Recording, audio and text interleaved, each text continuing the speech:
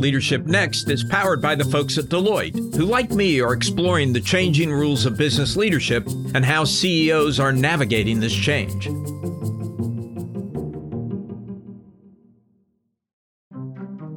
Welcome to Leadership Next, the podcast about the changing rules of business leadership. I'm Alan Murray. And I'm Michal Lev-Ram.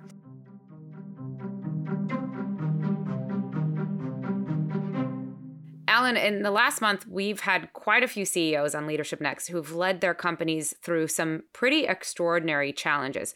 One was Ed Bastian of Delta, who was at the helm of the major airline during the pandemic, during a bankruptcy, even 9/11. Another being Emma Walmsley, who led GSK through a demerger. Sounds like a lot of fun, while some investors and activists were calling for her resignation. And then, of course, we had Brian Cornell on just recently, who joined Target at a really low point for the retailer, and he's turned it around. So we've got yet another turnaround CEO on the show today, one who you've written about yourself. Yeah, that's right, Michal. Today's interview is with Dave Calhoun, who took over as CEO of Boeing in January of 2020, when the aircraft manufacturer was really in crisis. I mean, this is before the pandemic hit, but they had had two planes that had crashed, the 737 MAX catastrophes, and a real contentious back and forth with the public and the press over why they crashed. It was a very ugly moment for Boeing. I thought he was such a straight shooter about it all. I'm sure it wasn't easy dealing with the press back then, and vice versa, obviously. But it was really interesting hearing his approach, not only overhauling the internal culture of Boeing, but also the company's entire safety protocol, which clearly needed to happen. And this was literally a life or death ask. One of our writers asked him, is this the toughest job in America?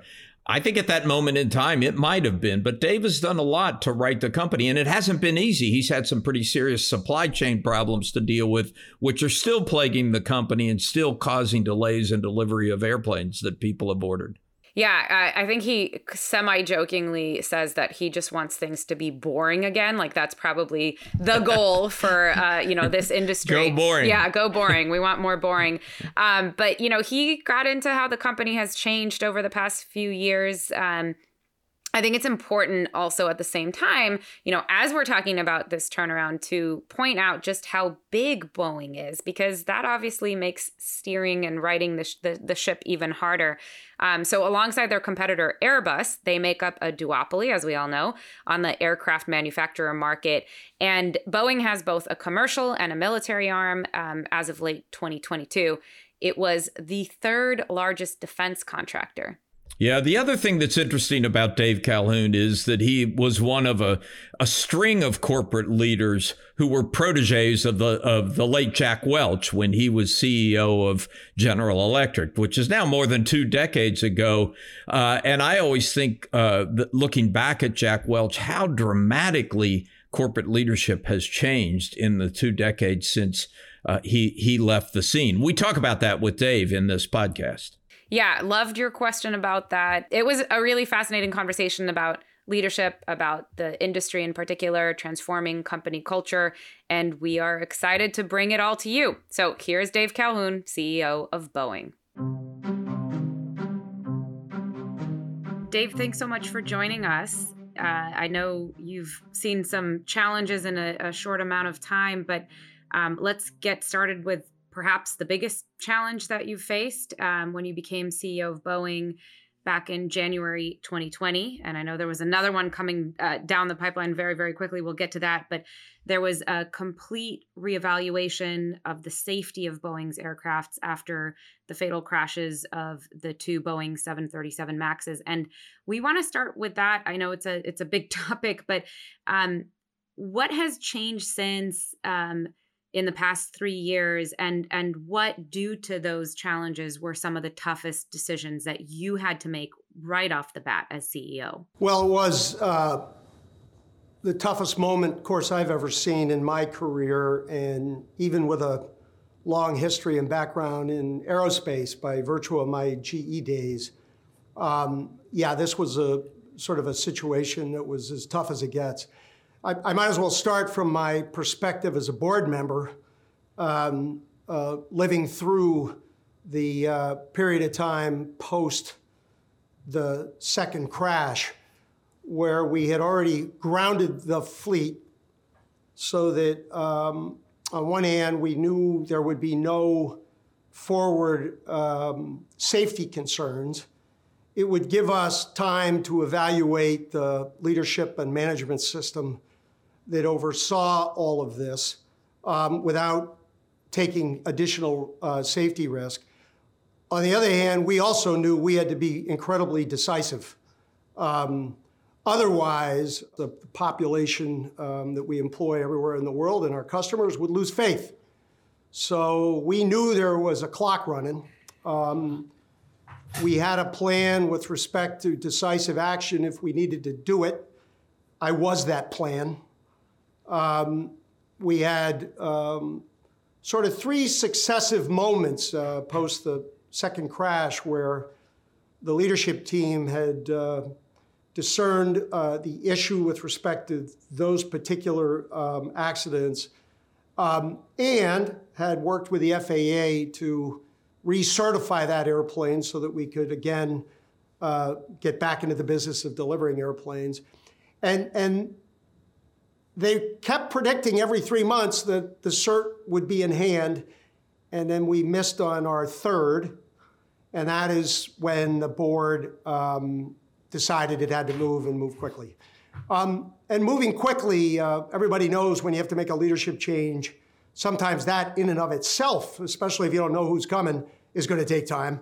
In our case, this took us about 3 weeks.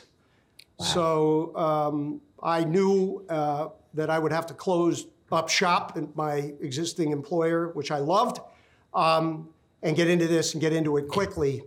With respect to what I found, the issue with respect to the MAX, our relationship with the FAA, the most important 2 elements of that were going to be stop predicting when the FAA would ultimately discover for themselves when the airplane would be recertified, because that is their right, and we should not try to jump ahead of them in any way, shape, or form. And then secondly, be transparent with literally everything, no matter how uncomfortable the data is or the conversation is. You have to tell everybody everything, including the media. And you're going to get whacked along the way, and that's life. But for us to regain trust, number one, with our own people, and then 2, the flying public, they were going to have to believe that that was us and that was the culture we were going to carry forward. Dave, at some point, we should do a separate podcast on why in March of 2019 you said yes, because this was one hell of a big challenge that you were taking on. But let me ask you, I mean, I feel like cultural problems are the biggest, most difficult problems that a CEO has to deal with. And so let me ask you, first of all, do you buy the critique that Boeing had a fundamental culture problem in March of 2019, that it was prioritizing quarterly profits over safety? And if not, what was the culture problem? You know, Alan, we had a culture problem. I'll characterize it quite a bit differently than the media liked to characterize it. The idea that any human being makes a trade of quarterly profits over safety is that's a flawed notion. Like, who can do that? Who can look in a mirror and say, hey, let's compromise safety today, right? It's just not what happens. What I do think I found was an organization and a company, a culture that was having a hard time being honest with one another about where programs stood, how much time was required, what things still needed to get completed. And as a result, leadership became disconnected with the ground troops. And that can never happen. It can never happen. As you know, I've seen big companies. I know how that can break up. But the role of leadership in that particular aspect, to me, is paramount. And we had lost that. And I think the symptom, the notion that we could every 3 months predict that we'd have a successful cert with an FAA regulator who was looking at everything all the time, and our own people submitting documents and suffering inquiry, without talking to them. That's how you create these problems. Every 3 months we're going to get it. Why? Because somebody mastermind has a critical path? Yeah, no, that's not what it takes. The culture has to be willing to talk about what it's facing and the difficulties it's facing. Getting back to that transparent relationship across the company, to me, was the biggest cultural upside that I could bring. Rebuilding that trust internally and externally, and the role that transparency plays. I wonder if you could talk a little bit more about that and just where that comes from for you. I know we'll get into your years at GE a little bit later, but I think it's just fascinating the difficulty that even leaders in very top positions have with difficult conversations. And, you said you knew you'd get whacked along the way, but that this was the best approach. So is that something that you developed over time? Is that something that you're developing in other leaders at Boeing? And how do you do that? In the world of, and particularly in public governance and public companies and the quarterly focus and the desire to always have good news about everything, CEOs are particularly impacted by that. They have to be, because they always want to present a way forward for everybody, investors, paramount, but also their employees, et cetera. So if you let that get carried away and it stops you from reconciling what are more difficult circumstances on the ground with what you would like to project, and then you compromise that delicate balance, that's what gets you in trouble. I work for a guy, Alan, you remember him well, Jack Welch. The one thing you could count on from Jack was pure reality and pure clarity every step of the way.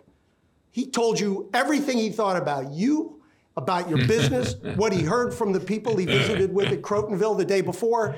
He just went at it. He happened to be sharp and good, and he kept us ahead of that game. But I grew up in that situation, and it just became really important to me. I carried that into my Nielsen life. That whole idea around transparency, how people's confidence grows when they're confident they can be transparent. And then that hit me right between the eyeballs when I got to Boeing in the CEO role.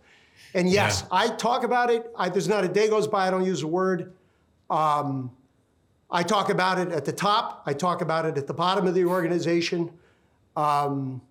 I create expectations in the media and with investors that they're not going to like what they hear in many cases. We talk about every little problem that occurs inside our production facility. It creates issues for our regulator. It creates issues with our investor. Our customers appreciate it. They really appreciate it.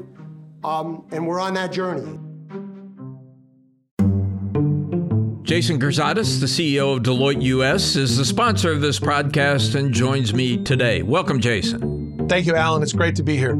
Jason, everyone in business is talking about AI. It clearly has the potential to dramatically disrupt almost every industry, but a lot of companies are struggling. What are some of the barriers that companies are facing in creating business value with AI?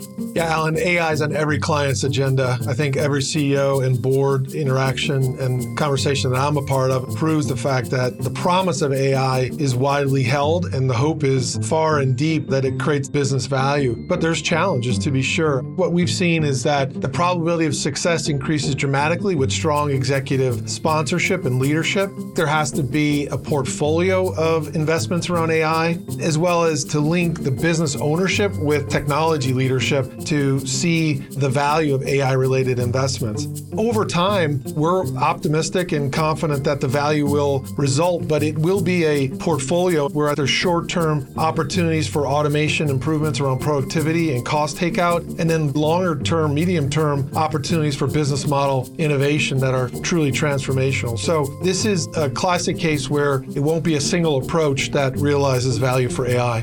It sounds like you take it a step at a time.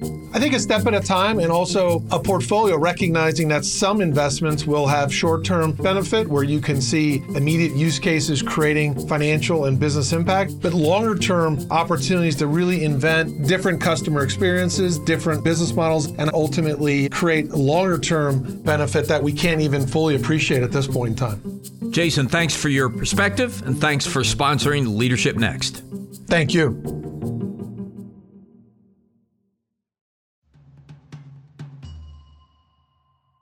You took on Boeing in March of 2019 when you had the serious problem with the 737 MAX crashes. And then in March of 2020, on top of that, you had a global pandemic and serious supply chain challenges that have really held the company back for the last few years, just getting the parts in place. And, you said some of your customers, you talk turkey with your customers, you tell them exactly what's going on, but they're not terribly happy about it. They don't like the delays. They don't like the fact that they can't get their new planes in place, particularly when travel is booming. Have you gotten beyond the supply chain challenges? Where are you in that part of the journey?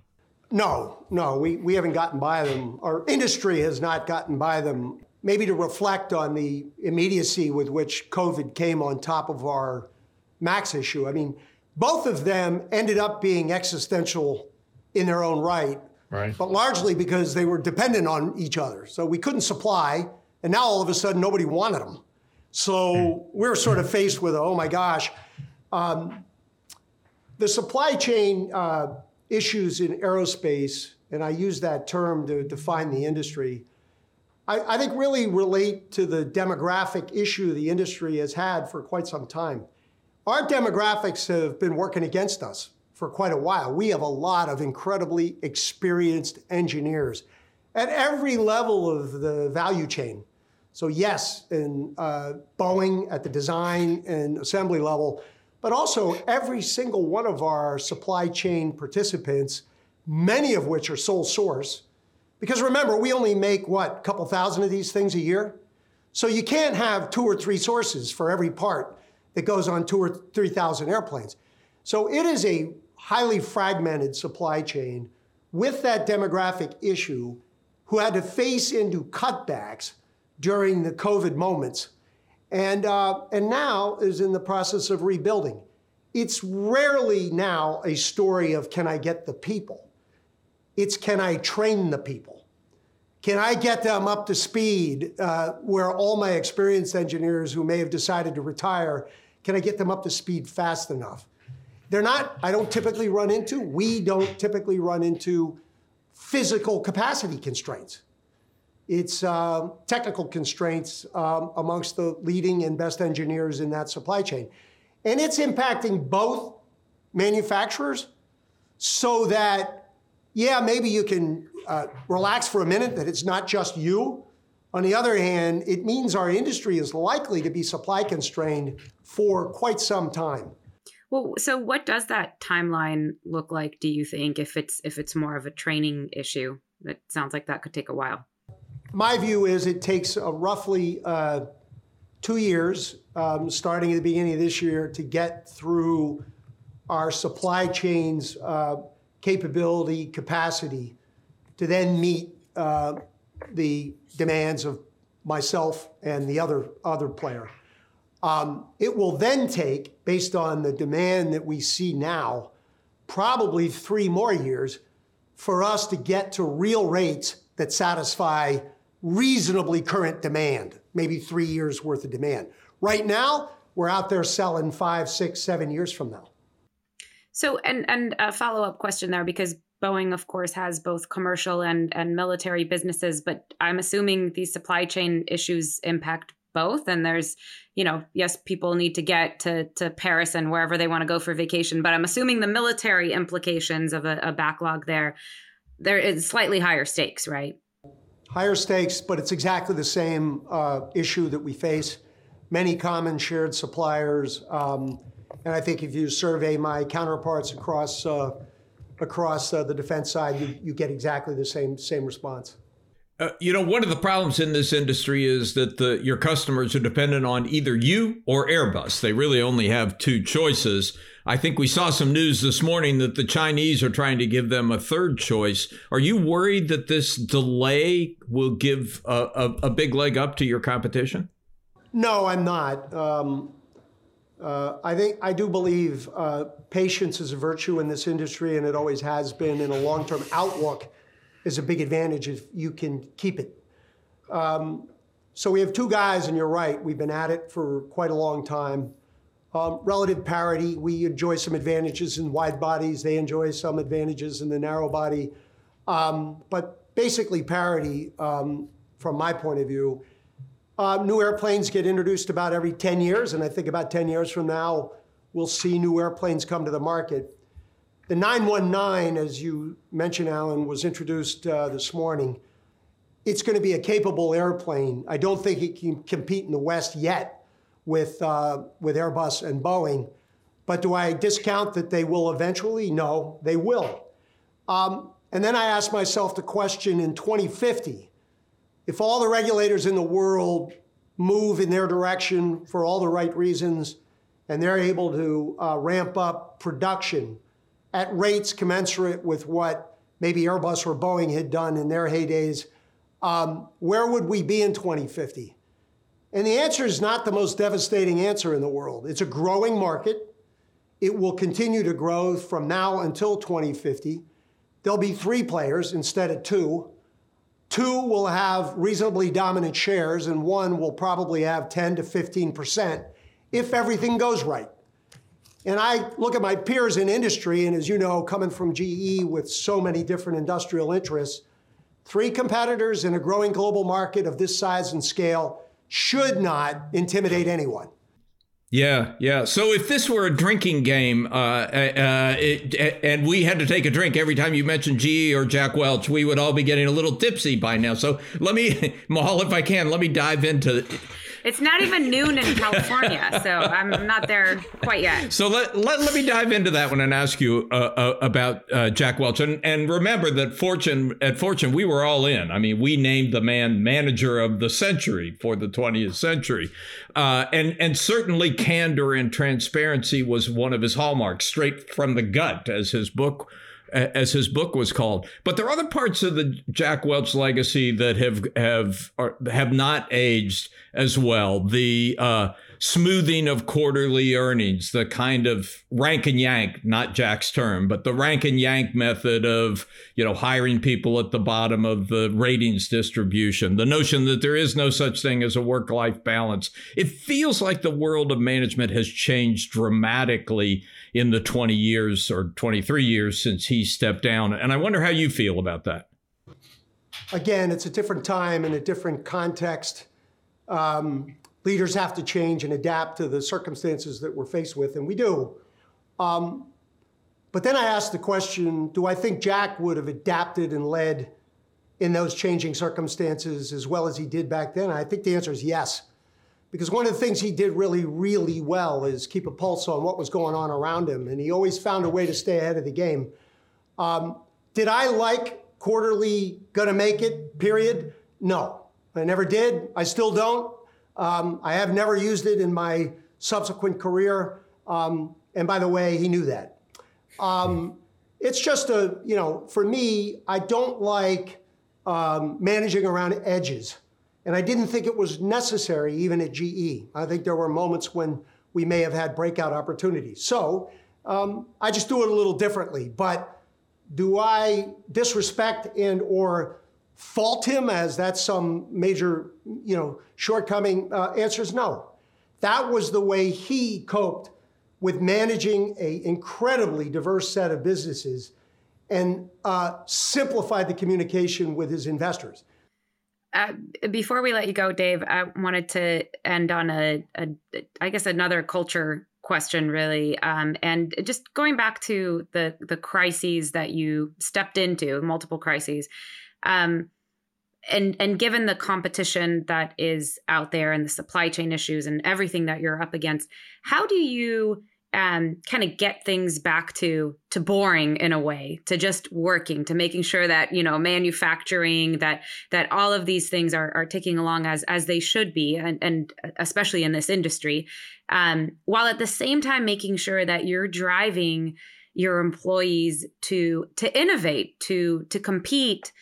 So many different technologies out there. Sustainability obviously is a big issue these days. So how do you strike that balance and make sure that you're setting the right tone culture-wise going forward? Yeah, I try to divide the world into two things. One is how we deliver and service the airplanes that we know how to build. That's all things supply chain, and I use the word stability and predictability all the time. That's our goal. Stability and predictability. It may sound boring, but right now, every customer in the global aviation world would celebrate that moment. So that's the way we talk about it. And then the other dimension of our company that we are heavily invested in is development. How do we develop the technologies and capabilities that will then create that next new airplane? We have to sustain the investment. We have to keep our people motivated. And I always say, if you just want to inventory the landscape, we have 3 major commercial airplanes in development as we speak, yet to be certified. 2 in the MAX family, 1 in the 777 family, all of which incredibly competitive, incredibly strong. We have a defense portfolio that has 2 autonomous players. One that is a refueling tanker for the Navy, the other one is a teamer. And both of those airplanes fly today autonomously. And if you could see the tasks that they take on, it would blow your mind. And I can't even talk about the classified programs we've been involved with for all of these years. Throughout every minute of these downturns and existential moments, we never stopped investing. We didn't shortchange any of them, and all of them have incredible promise as we move forward. So we just talk about it in those ways. And I have to admit, until we got recertified on the MAX, until we restarted our 787 production line and started prancing our way back or marching our way back to that stability and predictability, it was hard to talk about development. But I'm incredibly proud of all the things that we've done to sustain that throughout this period. And so I would suggest everyone maybe ask our competitor what they're doing on this front and match it up against this. I have nothing to be embarrassed We will about, do that. sure. One more quick question. How long is it going to be before you can produce an airplane that doesn't contribute to carbon pollution? Well, I think as an industry, the goal of 2050 will be challenged, but we can make so much progress against that with technologies we know we can get. Almost all of it is built around sustainable aviation fuels. As you may know, most of the engines today that get delivered on new airplanes are capable of running on sustainable fuels. We have a lot of formulations of sustainable fuels, and what it's going to boil down to are the feedstocks that support those fuels. And can aviation, we only represent 2% of global emissions in carbon, 2%. Will it be prioritized over other uses of those feedstocks? That's really where the battle is. We need policymakers to help us. But I do like our chances. I really do. Whether we get all the way to net zero at 2050, I'm not sure. Hydrogen will not be ready. Hydrogen might contribute significantly in the second half of the century. Won't be this one. Electric will help us at the low end. It will replace loud, noisy, inefficient, high-emission helicopters, but it won't make a big dent in the overall carbon emission numbers. Well, Dave, we appreciate the real talk. I personally find it very refreshing. I don't know about you, Alan. No, straight from the gut. I like it. Yes. Thank you for your candor. Well, Michal, I enjoyed it. Thank you. Nice to meet you. And Alan, I'm not sure who refers to Jack more, you or me. Thank you. Leadership Next is edited and produced by Alexis Hott. Our theme is by Jason Snell. Our executive producer is Megan Arnold. Leadership Next is a product of Fortune Media.